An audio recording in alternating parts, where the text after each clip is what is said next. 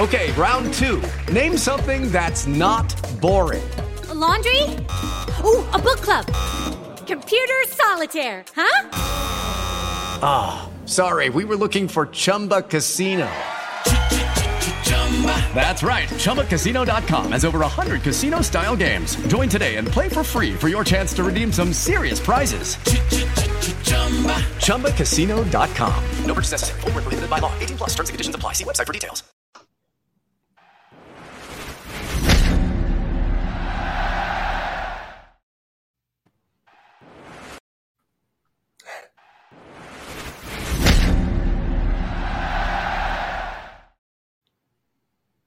Welcome into 11 Personnel. Nick Roush here, as always, joined by Adam Luckett, and we are sponsored by our good friends at Port Royal Plants.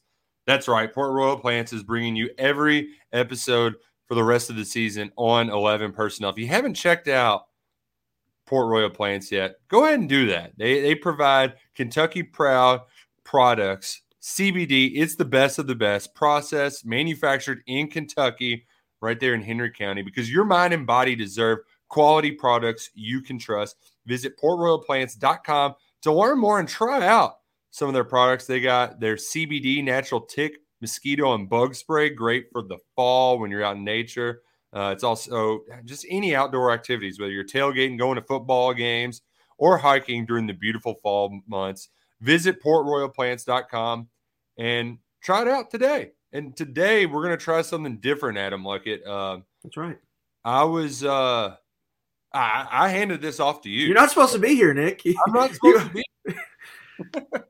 I'm supposed to be in a delivery room, but this baby don't want to come. Hello, it is Ryan, and we could all use an extra bright spot in our day, couldn't we? Just to make up for things like sitting in traffic, doing the dishes, counting your steps, you know, all the mundane stuff. That is why I'm such a big fan of Chumba Casino. Chumba Casino has all your favorite social casino-style games that you can play for free anytime, anywhere with daily bonuses. That should brighten your day a little.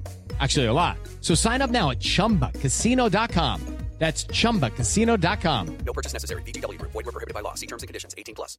So we invited somebody who's had plenty of babies to tell me how it goes. Recruiting expert over at Rivals and Cats Illustrated, Justin Rowland, joins the show. Justin, thanks a bunch for hanging out with us this week. Thanks, man. You've been through this. You know what to expect. You don't need any coaching. You got this on top of it, man.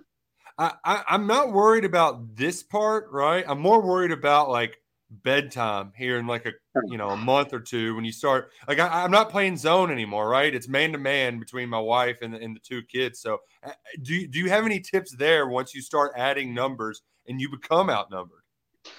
Once you become outnumbered, you've really got to get strategic about where you position yourself.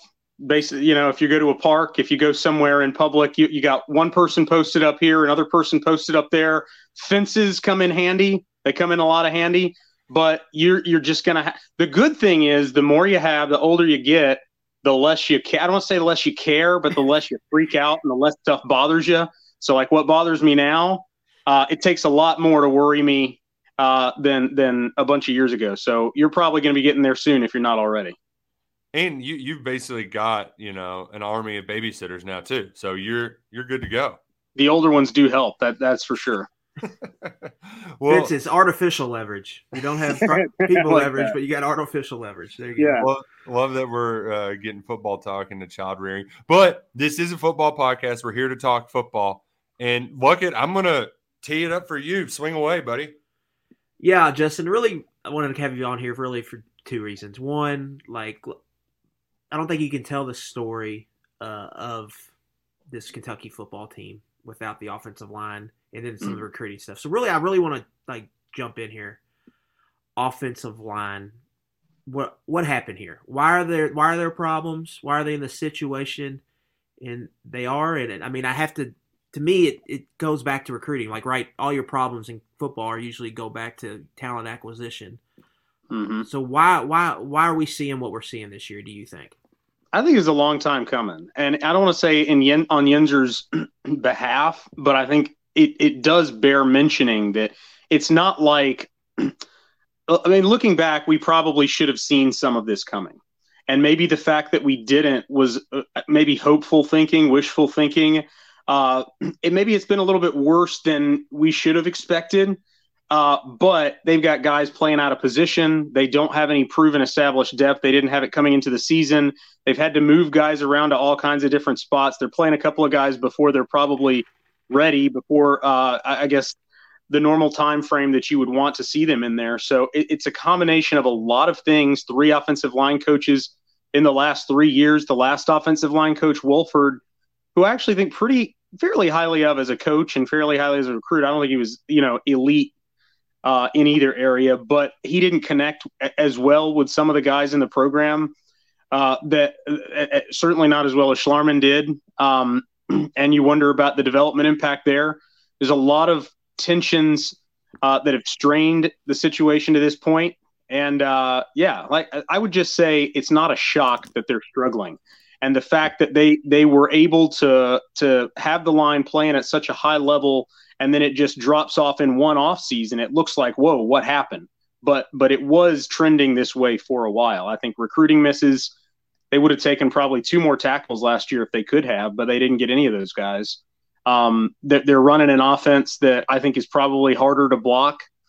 And it's probably a difficult year to move in that direction like they have. And so I'm not shocked that they're struggling. How about you? Yeah, to me, there's 2 classes here, 2019 and 2020. Yeah. 2019, you only signed Jake Pope. That was a huge lottery ticket to begin with. 2020, you signed John Young, Jeremy Flax, DeAndre Buford, RJ Adams, Josh Jones. I'm not willing to bet on any of those guys being a quality starter at Kentucky. Well, go ahead. Yeah, so it's seeming like who's to blame here, right? Like, there's really no one to blame because they had the Schlarman situation. Mm-hmm. Yeah. They needed a new offensive line coach. I would like to get Mark Stoops maybe on truth serum with the whole Wolford situation about really what happened. Should he have hired him? Should they maybe have – because that seemed like a pretty quick hire, like he was the only guy. Should maybe they have looked at other options there? Because then I look at their next 3 classes, and I want to give them some benefit of the doubt. Jagger Burton, I think, has got a chance to be pretty good. Keontae Goodwin, the return on investment early is not great, but if you believe in his traits, he can turn into something. And I think Graham Bingham and Nicholas Hall got chances to be good players down the road. And David Wallabaugh is somebody I liked until I got, I think I saw him. He just playing a little too early.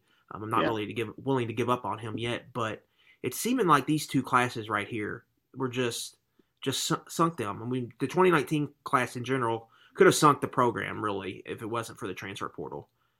They were able to kind of fix some of those mistakes, but I really just think they just had a bunch of misses here 2 years in a row. And I don't know if it's really anyone's fault because the O-line the coach situation was just a little funky there for a little bit. Yeah.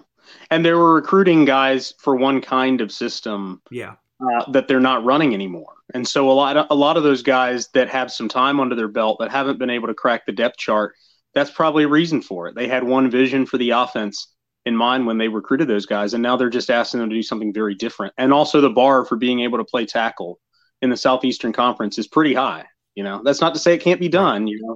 Missouri has had some good tackle. I mean, every school in the SEC has some good tackles, but it's hard to get guys that can play tackle in this offense in the SEC. So, yeah, those 2 classes, 19-20, it's really surprising that they have managed as well as they have as a program to have gotten nothing from the 2019 class with a couple of exceptions. 2020 is going to be interesting to look back on because there was so much hype, 8 4-star guys on the offensive and defensive lines, and we'll see what they give in the long run, but you can't always trust the rankings, I would say. Yeah. That's a good point you made too, Justin, because you've been doing this longer than we have, especially when it comes from like the rankings perspective. And I like as Luckett kind of laid out with that 20 class, there's some big time recruits in there that you got wins over between Buford and Young. And I go back all the way to 2014 and it showed the kind of wide variance there because I want to say there was 12 4-star guys according to Rivals in that class. Yeah, a lot. 4 of them turned out to be almost like all-time greats. And then like 6 of them never played a down, So like, I do think that there is something that to be said about there's no such thing as a guarantee on the recruiting front. You're going to miss, right? Like, I don't know what the exact hit rate would be. You probably want it to be around 50, 60%, and you would call that a success in the long term. I think part of it is Kentucky fans were so deprived of recruits at that level for so long that when they started to get and stack some of these 4 stars together, it's like, well, okay, this is the silver bullet. This is what we've been missing. This is what's going to change things. We'll talk to Tennessee fans about their experience with 4-star players over the last 2 decades. It's not a shock that 4-star players don't hit. You still got a lot of development, a lot of personal traits, a lot of character traits, a lot of work ethic that you don't really know about. How's a guy going to get acclimated to college? How's he going to take to his position coach? How's he going to respond when he's not on the depth chart in his second season? There's a lot of things that go into it. Just being a 4-star doesn't guarantee you success in the SEC. It just means that you have some traits on film that look really impressive that maybe they can work with. We're not talking, they don't have a bunch of 5 stars. So that it's not shocking that some of these guys haven't panned out the way that they thought, but it's a big disappointment. You thought that that class was going to set you up for years and years on the offensive and defensive line, and it doesn't look like it's going to be the foundation for that. Well, and to that point too, like you mentioned Wallabaugh earlier. He's the perfect, like, in the old Schlarman way. You're not seeing him until he's mid-redshirt sophomore season. Yeah. At the earliest, right? 3 or 4 years in. Like, I feel like that's why, I'm not giving up hopes on John Young yet either, because it felt like the first 2 years, you're not even seeing him start to turn that corner at all until year 3. Yeah, me looking back, though, I wonder how much was just a crazy good run. Like, will they be able to repeat some of this O-line recruiting? Like in 2015, you get Georgia Safo Ajay and Logan Stenberg, same class. 2 draft picks. One guy's an all-SEC guy. You get Landon Young and Drake Jackson in the same state in a 2016 class. You sign a lesser-known guy named Luke Fortner, who goes on to be an all-SEC center, 3rd-round draft pick. Then you go in 2018, you get Darian Kennard. You get Kenneth Horsey. So you get 2 multi-year starters in the same year. I just think they caught kind of maybe some lightning in a bottle. It's like the way they recruit, it's hard to find linemen like that consistently. And the key piece of that is gone now with John Schlarman. So I don't know. I'm worried about if they can't start recruiting on the line better, can they run this offense they're trying to run? Because I have my doubts that they can if they cannot start stacking some linemen in this program. Yeah, and I think the other thing too, like moving forward, we know what the line is now, Justin, but can this offense still be successful if the quarterback's taking hits and Chris Rodriguez is consistently getting hit in the backfield? Yeah, I mean, that's my question. Adam, you guys probably break it down better than I do with X's and O's, but my concern going into the back half of the schedule, when I think about this game, I almost want to talk myself into the reasons why this is going to be redemption 1 week after, the loss that is going to sting for a while. And when I'm thinking, like, you just have to bank on them giving up 5 sacks. I mean, that's right. It's kind of, I don't want to say depressing, but it's like, that's where the strip sack comes from. That's where the turnover worthy throws come from. That's where there's a lot of stuff that comes along with. So I think what Adam has said, and we've talked about this elsewhere, is it really is going to come down to Scangarello. And I'm not saying it's easy. Like, maybe they lose, and maybe there's nothing he could have done. Like, we might get to the end of the game on Saturday and be like, you know what, that was just a better team. And with that line play, there's probably nothing realistic Kentucky could have done. But it is an opportunity for him. If they win, if they score 30 points, if they eke one out, then, he's gonna deserve a lot of praise.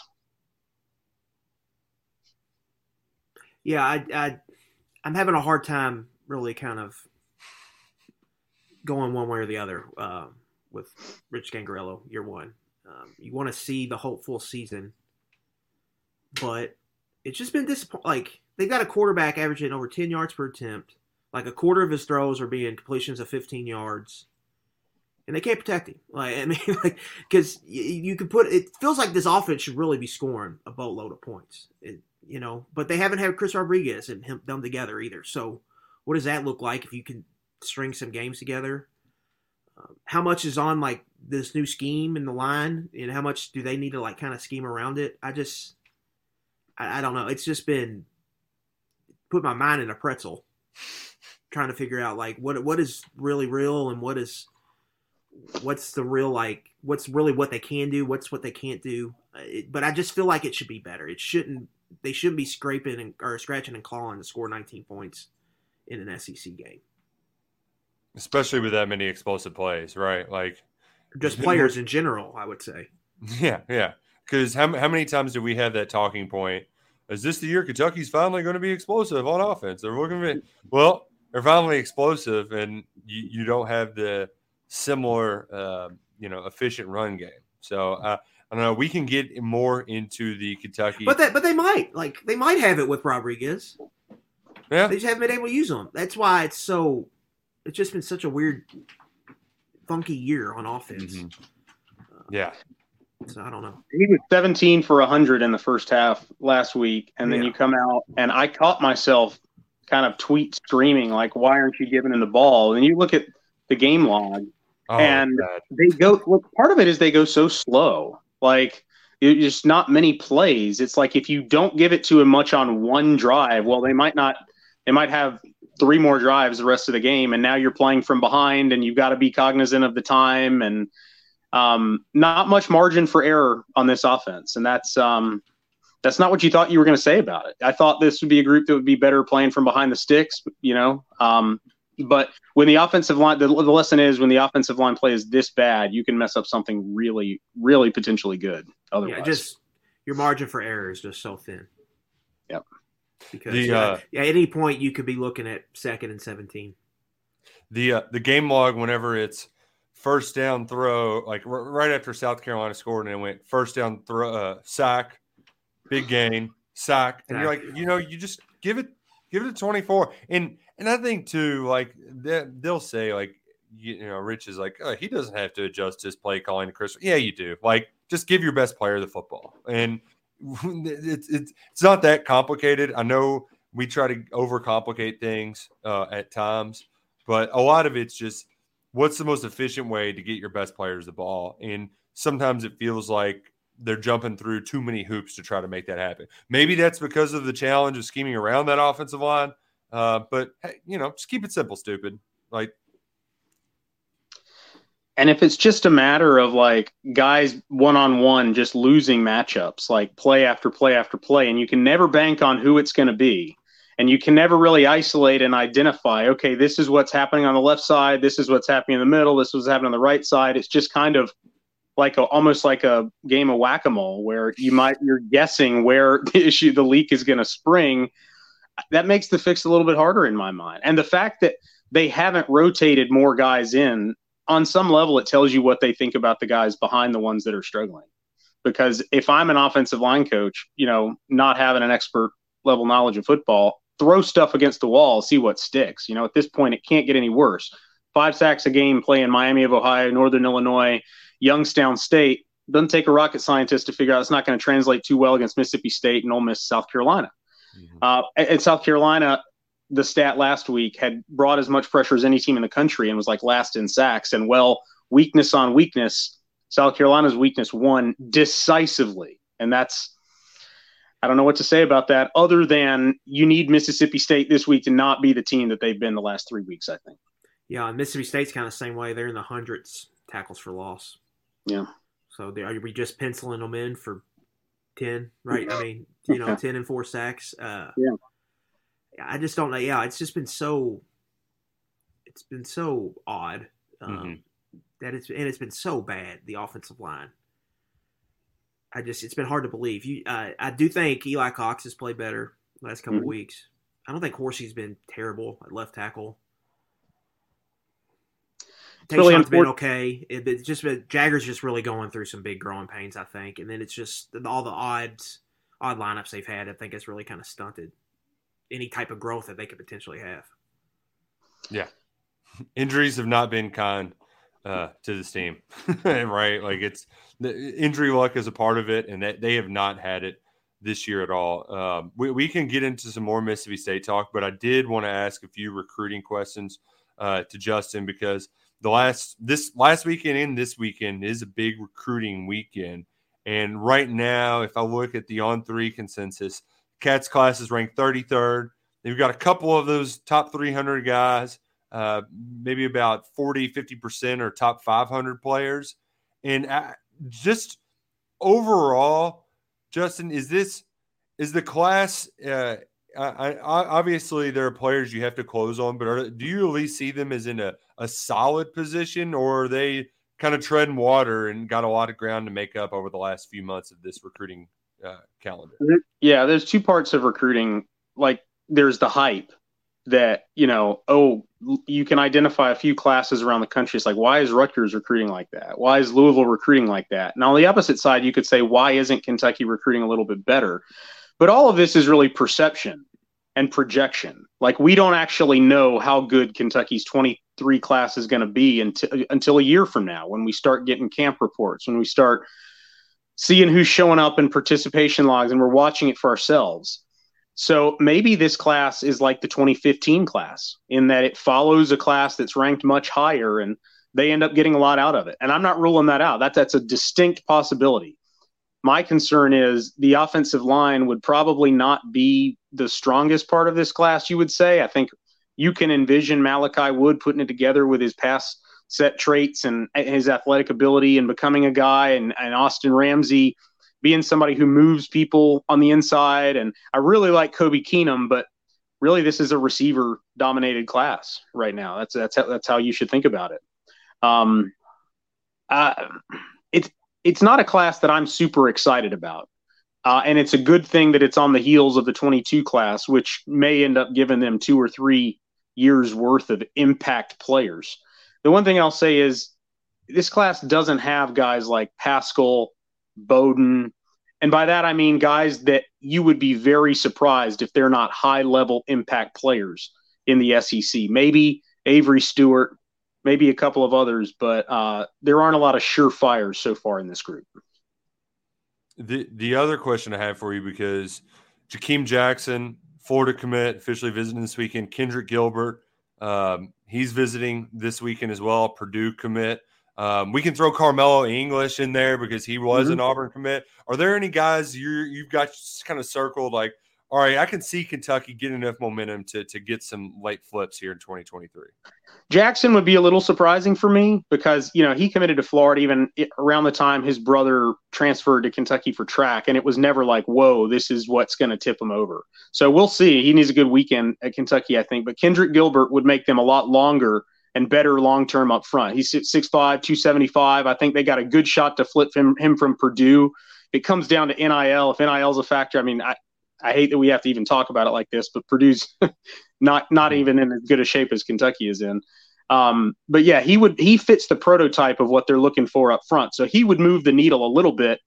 And then I'm interested in how the running back class shakes out, because we don't know a lot about Caden Mormon because he hasn't played a whole lot, or he's been injured some this year. And Khalifa Keith is looking at Tennessee as well. They're looking at Jamarian Wilcox. They're looking at Wisconsin commit Jaquez Keys. So that running back class is in maybe a total state of flux, and it's a very important class because you could be losing certainly 2, maybe even 3 running backs, maybe even 4 running backs over the next year to 2. And those guys are going to be important. Yeah, and that might be another thing too, Justin, that we shouldn't overlook now. But we might, because Kentucky's done so well. It's just like the offensive line, where they've done so well at turning these 3 stars into quality players.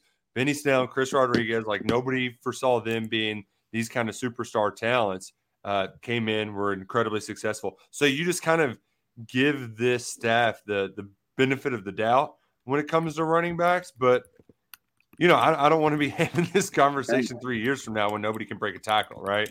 Right. Yeah. I mean, we see Chris Rodriguez the impact Chris Rodriguez made against Ole Miss. There's no guarantee there's going to be a Chris Rodriguez level player next year. So it's big. Mm-hmm. Like it? Welcome back. Yeah, I would just say the portal is just you can find running backs in the portal, and so if you get in a situation, it's not like offensive tackle. I've got a true or false here for you, Justin. Ooh, okay. It's looking like Kentucky is the leader for Danny O'Neil right now. I think they should feel good about getting him.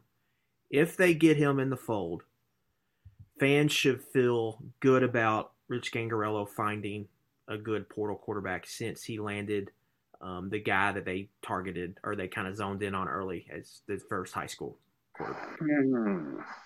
That's a good question. I don't think the two are very related because Danny O'Neil, I like him as a quarterback prospect, and I think he can be fine.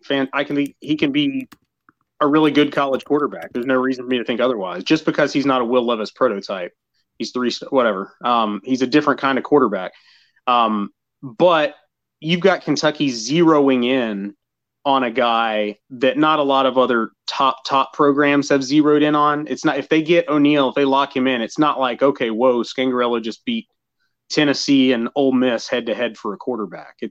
He beat Indiana and Wisconsin and Purdue and schools like that's fine. That's good. But the portal is going to be a little bit of a different animal, but that's not a huge concern. I think with his connections and his background and his track record, and then the other current work in the opposite direction is the prestige of that quarterback position at Kentucky going to take a hit if the offense doesn't get it together this year? But I still think that they will have an adequate portal quarterback, and I think O'Neil will be a good college quarterback from high school. Yeah, I do think that's interesting. I'm just fascinated with like Scangarello and this QB collective that we keep seeing, or I keep seeing pop up. Sounds like any California kid they're maybe going to have a shot at.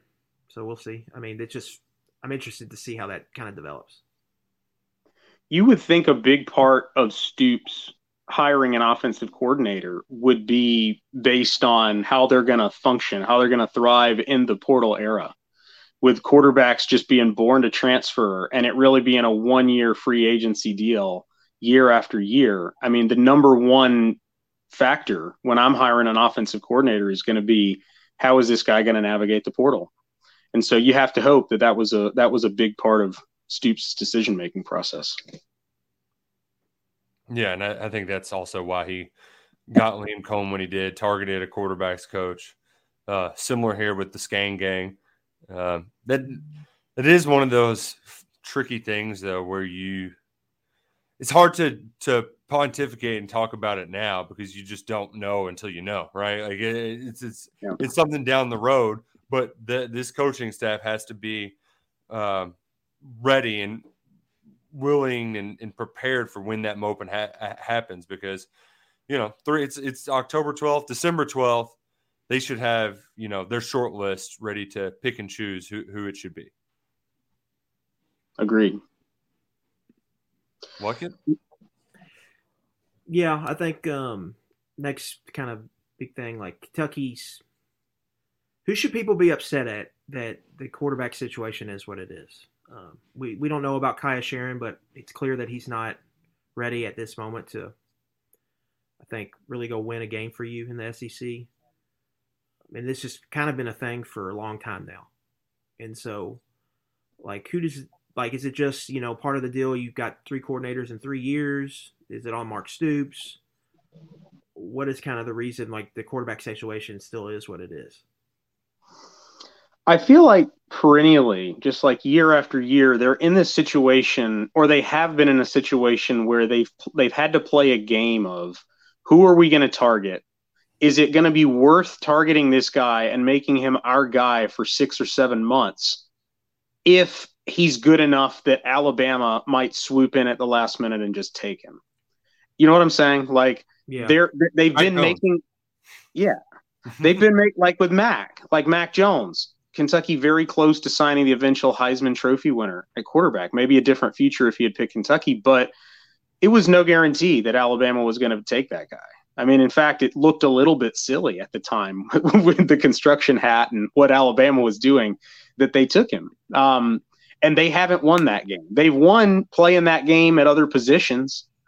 Think about somebody like Chris Oates, in Ohio State, or Lynn Bowden in Ohio State. Are they going to offer? Are they not going to offer? And it hasn't tipped their way at quarterback. Those calculations haven't worked out, because those calculations are usually like wait and see things. Like, okay, I know this school is prioritizing me, but I want to see how the season goes. And what that has amounted to is a lot of them watching bad quarterback play and kind of decide, well, this really isn't what I'm looking for. And then they double down with Bowden at quarterback in 2018. And that really, I think, set them back with that allowed for a lot of negative recruiting, because even though it saved their season and Kentucky fans think about 2019, one way, that was just open season. Why would you want to go be a quarterback there if they can't get a backup ready and they're going to put a receiver there and just play backyard football? And that was right in the middle of a lot of this. So it's taken them a while to get out of it, but it's not Scangarello's fault. I would say that. Certainly not. And yeah. Yeah, I would agree on that note. But yeah, there have been not systemic, but like things have happened out of their control on a couple of these, whether it's offensive line, whether it's quarterback play. But like you said, there's been times where Kentucky hasn't hesitated to go up against the big dogs. Is there any one school in particular that you see as becoming a real pain in the ass on the recruiting front for the Kentucky coaches? The problem is it happened all in like the span of a year. Michigan State became hot before they lost that. Tennessee turned it around. Louisville not really doing so much damage locally, kind of far away, but you got your eye on it and see if that's going to change locally. And then Cincinnati goes to the playoffs. So Kentucky is really surrounded by schools that elevated themselves in the recruiting game, either through NIL or other factors. And I think that, along with replacing half of your staff, was a big deal for this 23 class. And, it's not going to always be like that, but they do have to buckle in and be ready for Tennessee to stick around in recruiting. And Cincinnati is not going anywhere in recruiting either. And if they have to tweak the strategy and maybe go here a little bit more as opposed to there, that's going to be a decision they have to make. But yeah, they've a lot more competition over the last year than maybe the year or two before that. That's a good point. Lucky, do you have any more recruiting things before we shift over to Mississippi State? Yeah, I think the last thing is just how should people feel about this class now 2 months going into signing day? Should they feel confident? Should they feel disappointed? Is it just lukewarm? Is it just it's fine? Like, where are they at? And then is there enough buzz there that maybe we could see a strong close from the staff? I think, they could finish with 2 or 3 more 4 stars. And then if they do that, then it's like, okay, this is pretty much right in line with the average of what Stoops has always had. And that's what's correlated with the improved product on the field. So if you're an optimist, there it is. The big thing is keep perspective. We've seen that the 2019 class was pretty much totally obliterated, and they just won 10 games, and we had high expectations coming into this year. So one class, there are contingency plans and pressure valves and the portal, and the next class could be better, and the 22 class could. There's reason to believe that even a weak 23 class doesn't have to really set the program back that much, but it means they need to ramp it up in some other areas in the near future. I just found that interesting because this class is going to end up ranked around where most of their classes were. Yeah. But I think people are a little worried because of how good last class was and how good maybe 2020 was. But now we're looking at it, 2021 class might be better than 2020 when you kind of compare the two right now. So you never really know how it's going to shake out. So for me, it's really about finding guys that that you think you can feel really good about them being hits, I think, in this class. I think that's the number one key for them. The big thing, whether we're talking about high school recruiting or the portal or the state of the program now, it feels like the elephant in the room is just the offensive line, just what we opened up talking about. That was at the center, the foundation of everything that Stoops built, and you almost took it for granted. You took it for granted that it was always going to be like that, and it's not. And they pretty much have to rebuild that from scratch entirely. I would say that the optimistic note is if you look at coaches that have turned it around and sustained it, like at places where you didn't expect, like Beamer at Virginia Tech and Snyder at Kansas State and Fitzgerald at Northwestern, and Beamer mentioned Stoops in line with some of these guys, especially his dad. Those guys, they go through ebbs and flows, but they typically figure it out. They typically they had a method that works. They have perspective. They've got some coaching wisdom, and they typically right the ship. But that offensive line, I'm really not even thinking about how they finish the class at other positions. It's how do they fix this line to remain relevant in who they've been. That's a good point. That's a good point. And I know A&M getting the Pittsburgh kid, that was a tough loss. And there's not a whole lot of other big fish out there on the offensive line to go searching for. So got to tighten it up. Got to straighten out the ship. But on the football field right here, right now, not talking about the future, they can straighten the ship with a win over Mississippi State. Like I know the South Carolina loss, particularly for Kentucky fans, it was embarrassing. It was a swift kick to the groin because of the way that we look at South Carolina and that animosity between the two fan bases. But nationally, people are just like, well, they didn't have Will Levis. We'll drop them. We'll doink them for it. But, like, they're still a top 25 team. They're still pretty good. And if they get this guy back, they can be one of the best teams in the SEC East. So Kentucky can straighten the ship against Mississippi State this weekend. And, Luckett, I'm just loving the confidence you're bringing into this matchup because you weren't having it last week, but you're having it now. And that's what some folks need. They need a little pep back in their step. Yeah, I just think historically this has been a spot where Kentucky plays well. Coming off a disappointing performance at home underdog. They're 6-2-1 against the spread since 2016. Georgia is the only team that's covered. I just think you're going to see one of their better efforts, and I think there's some similarities with with Mississippi State and South Carolina on defense. We just didn't get to see Will Levis last week against a defense like that. Specifically, run defense. Mississippi State is they're in the 90s in yards per rush allowed, and in some of the advanced metrics, they're well below 50 in most of them.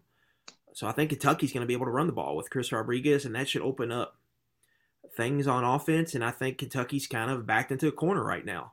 They're a wounded animal, and so I think you're going to see them come out and scratch and claw. And I think, like especially around here, I think the performance of Will Rogers last year has a lot of people spooked with how Kentucky's defense is going to defend them. My argument is they won't tackle as poorly as they did that day in Starkville. I think that was the biggest issue, and they didn't have any. Their cornerback stunk the joint up. So I think you get better play at cornerback, you get some ball production, maybe an interception or two. I think things totally look different in that game. And so I'm willing to bet they're not going to play as bad as they did on defense down in Starkville. I'm willing to bet they're not going to have 4 turnovers and 9 possessions again. And I think Kentucky's going to win this game. But the only thing holding me really back is, can this offense, if Mississippi State scores 24, can they get to 28? Can the offense score enough points? I think that's – because I haven't seen it yet. I think they could do it. But I haven't seen it yet. But a lot of signs to me point to good things happening for Kentucky in this game. Yeah, and you mentioned the spot, right? I think Kentucky's 12-2 as a home dog since 2015 or something like that. Luckett. Mississippi State, this game versus home versus away. Kentucky's winning this game by 15, an average of 15 points at home. They're losing by an average of 22 points away.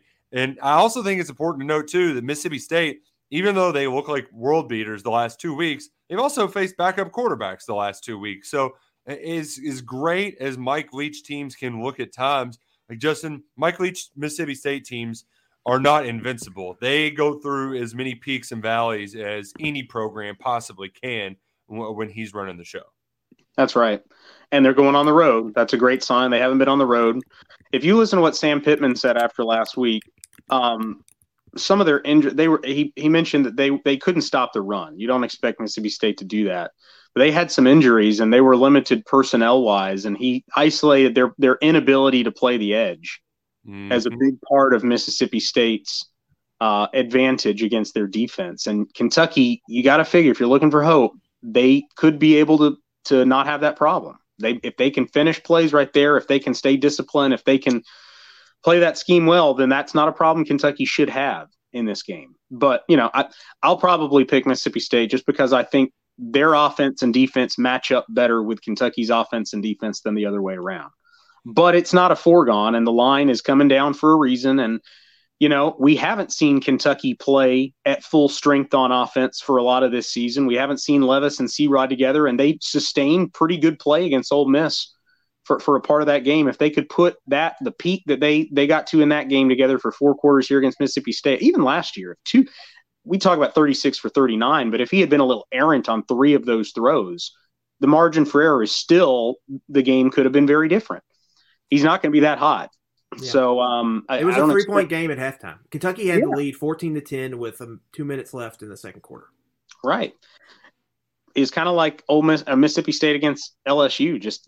They kind of collapsed down the stretch. Yeah. They're not – that's a great point, Nick, about how as hot as they are and as scary as they can be, they have clunkers. And my coach has been known for that. Yep. That LSU game too. I mean, they had the lead and it just evaporated and they were down by 3 touchdowns just like that. I mean, it's crazy how quickly they unravel. The one part that I am going to I will lose my mind if this happens. It happened last year a lot because of those.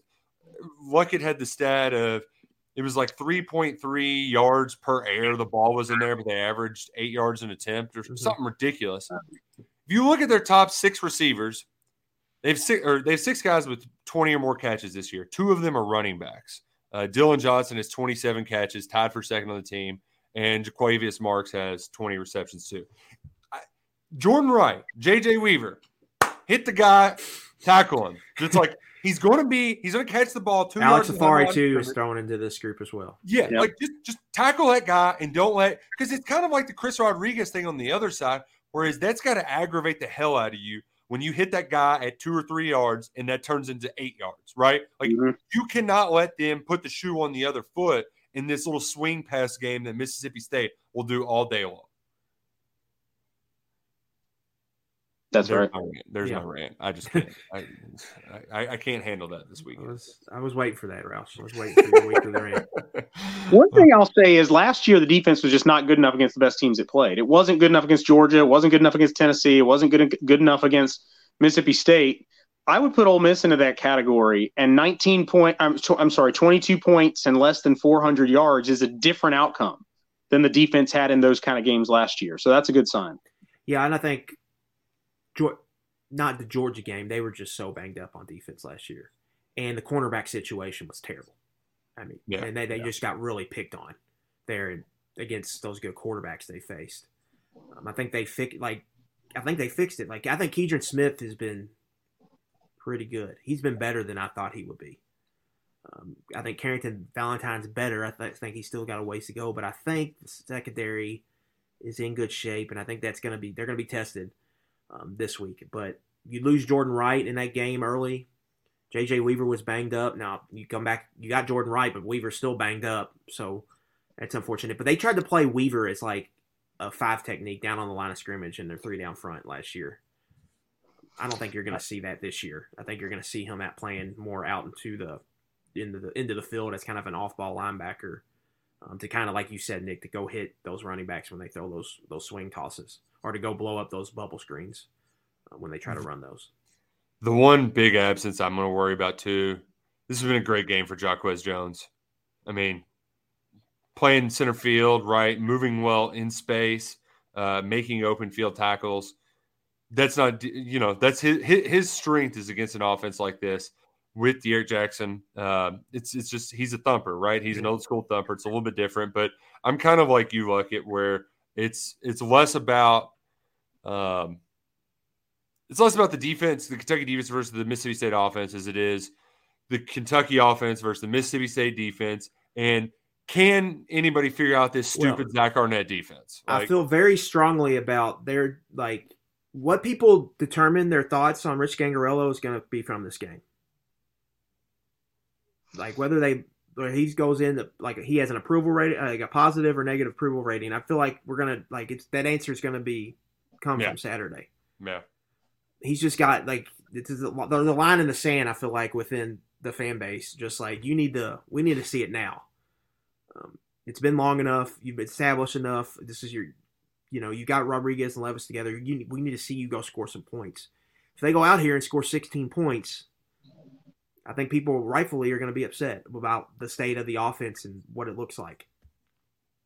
Yeah, there's no doubt about it. Justin, I'm curious, has he been, because you're monitoring the Cats Illustrated House of Blue message board closely, so you're getting the wildest some days. Yeah. Has Scangarello been the epicenter of anger, or have you seen that? Where are people directing most of their anger towards after back-to-back losses?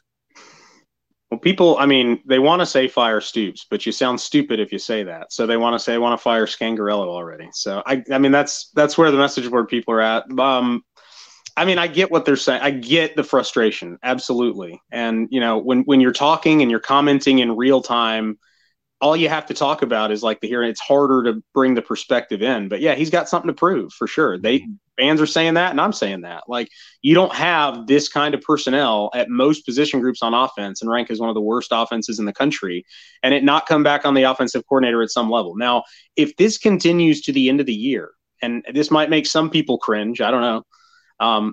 The offensive line has been enough of a problem that I think you got to bring him back and say, we try to fix this line and give him another chance to fix this offense. That's how bad the line has been. It's possible that he has very little responsibility for it, but the one thing we know is he hasn't been good. Like, he might not have been bad. You might can say it's not his fault, but the results have not been good so far. And they put up 30 points this week. He can totally change the narrative, I think. Yeah, I would like for him to prove you wrong, because the alternative is if you're going to get rid of everybody and have 4 and 4 years on offensive line and 4 and 4 on offensive coordinator. They're stuck with him. Like, they're stuck with him for a few years. They need him to go out and recruit a quarterback. Looks like he might land O'Neal, which would be good. Go get a portal quarterback. But yeah, it's not looked good, and they need. Because at the end of the day, you've got to figure it out regardless. Like, even if your offensive line stinks, you got to do things to kind of scheme around that. And now it's time, like, you need to go perform and go win a big game. I think this would go a long way if they could put something really good together on offense. And it could kind of spark the team, I think, going into the bye week, going in that back half of the last 5 games of the schedule. Let's start to bring this to a close. Justin, we appreciate you joining us. This has been a lot of fun. I'm kind of glad to get to hang out with you all. I'd like to, be hanging out with baby or whatever, but that can wait. We can talk ball for now. You said you are ultimately going to pick Mississippi State to win, but I'm curious just how, if that does happen, you're looking at a month without winning, right? 3 straight losses and then a bye week, and then you're going on the road to Tennessee.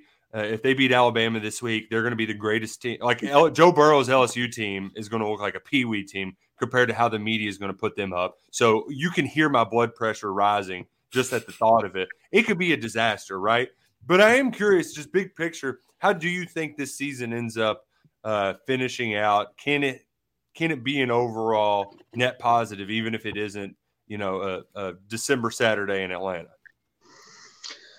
I sort of feel right now about the program like we felt during the COVID season in 2020, when you didn't have the SEC East schedule. It was a hard. We don't know if it's a step back, if it's something to be worried about in the big picture, or if it's a one-off because there are a couple of things that are just tough to contend with this year. If they go any worse than 8-4, it's going to be tough to view it as anything other than a disappointment. And that's a testament to where Stoops has brought the program. But because of the South Carolina loss, I think, frankly, you have to beat either Mississippi State or Tennessee for fans to really feel good about the season. And I'm not sure that's going to happen. But as with the 23 recruiting class, I would also say that one season that's off the pace, the trajectory that you've had for the last half decade, does not have to be any more than one down season. And, but if they beat Mississippi State this weekend, then they're right where you would have said was acceptable before the year started. I think if you wanted to, you brought up Pat Fitzgerald earlier as one of these program builders at a non-traditional power.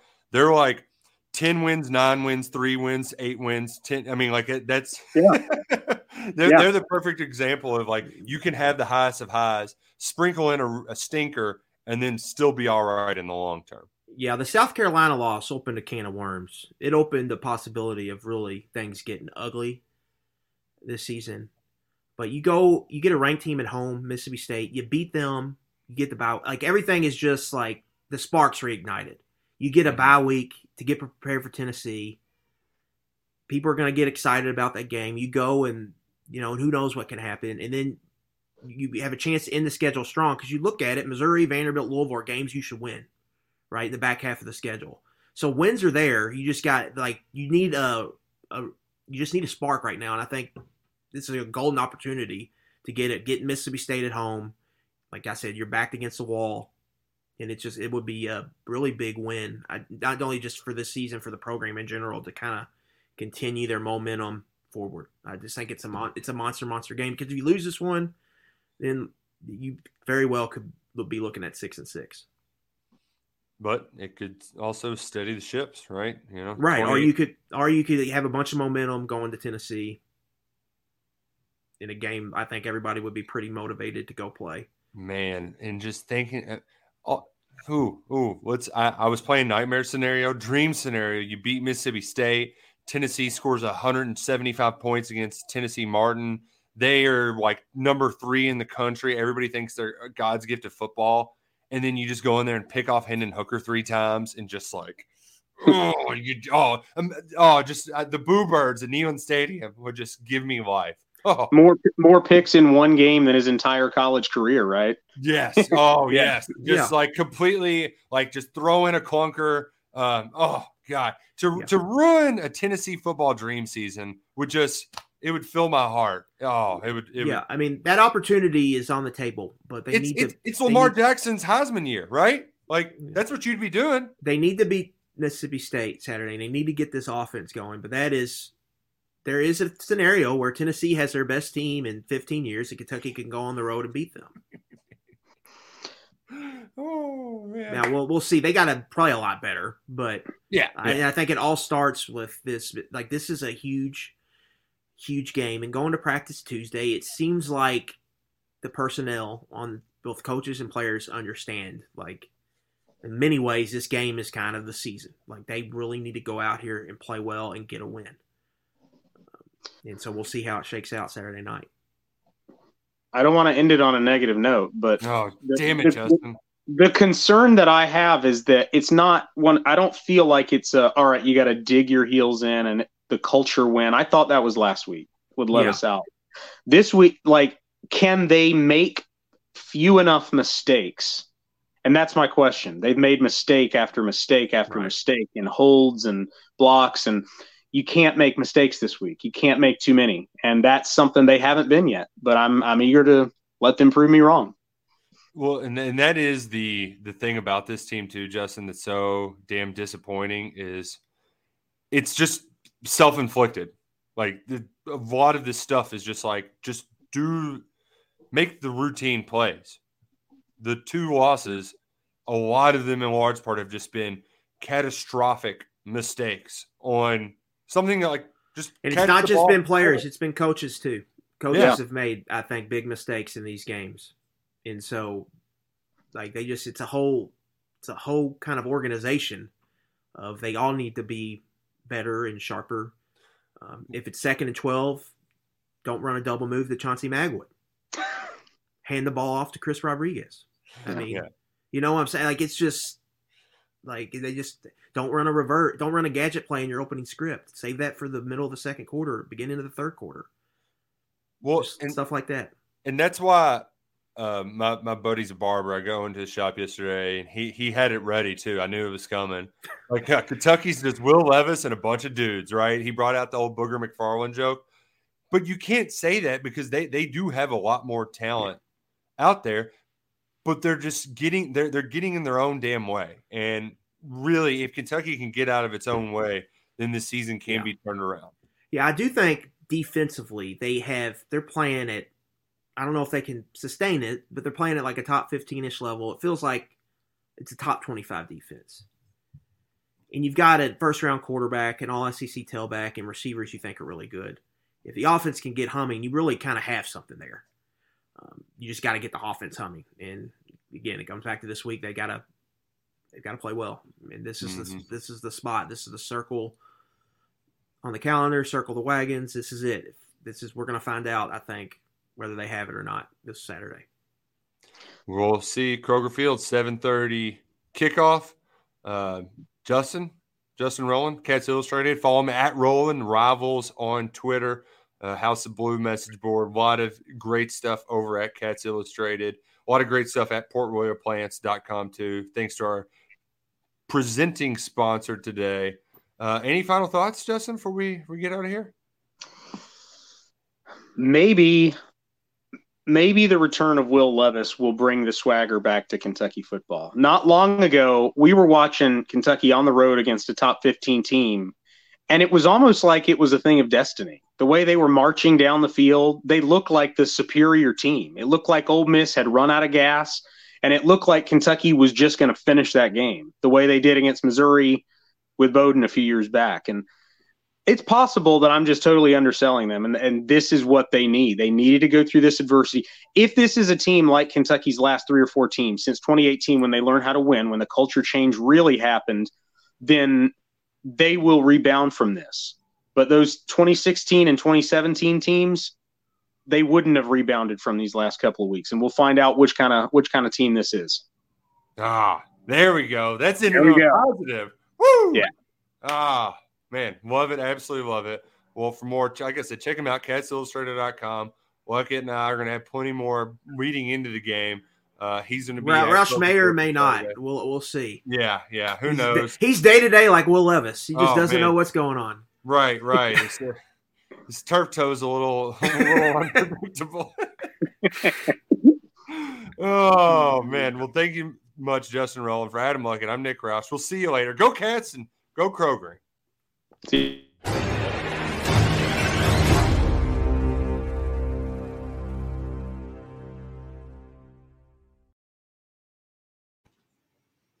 It is Ryan here, and I have a question for you. What do you do when you win?